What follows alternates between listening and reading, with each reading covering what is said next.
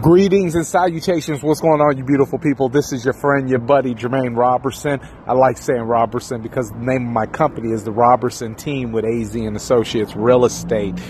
I want to talk to you about something that I believe is near and dear and close to me, and that's people walking away. You know, given my history and my past, listen, I know everything about people walking away and not being in a position to be able to chase them down. See, if you had tried to chase somebody down when they walked away in my position, the armed guard at the top of the cage would have shot you down. There's no warning shots on a level 5 maximum security prison yard.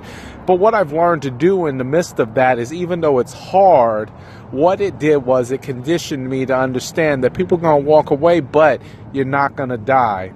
What I also notice is that people will walk away when you're all absolutely either at your lowest or trying to rise to your highest.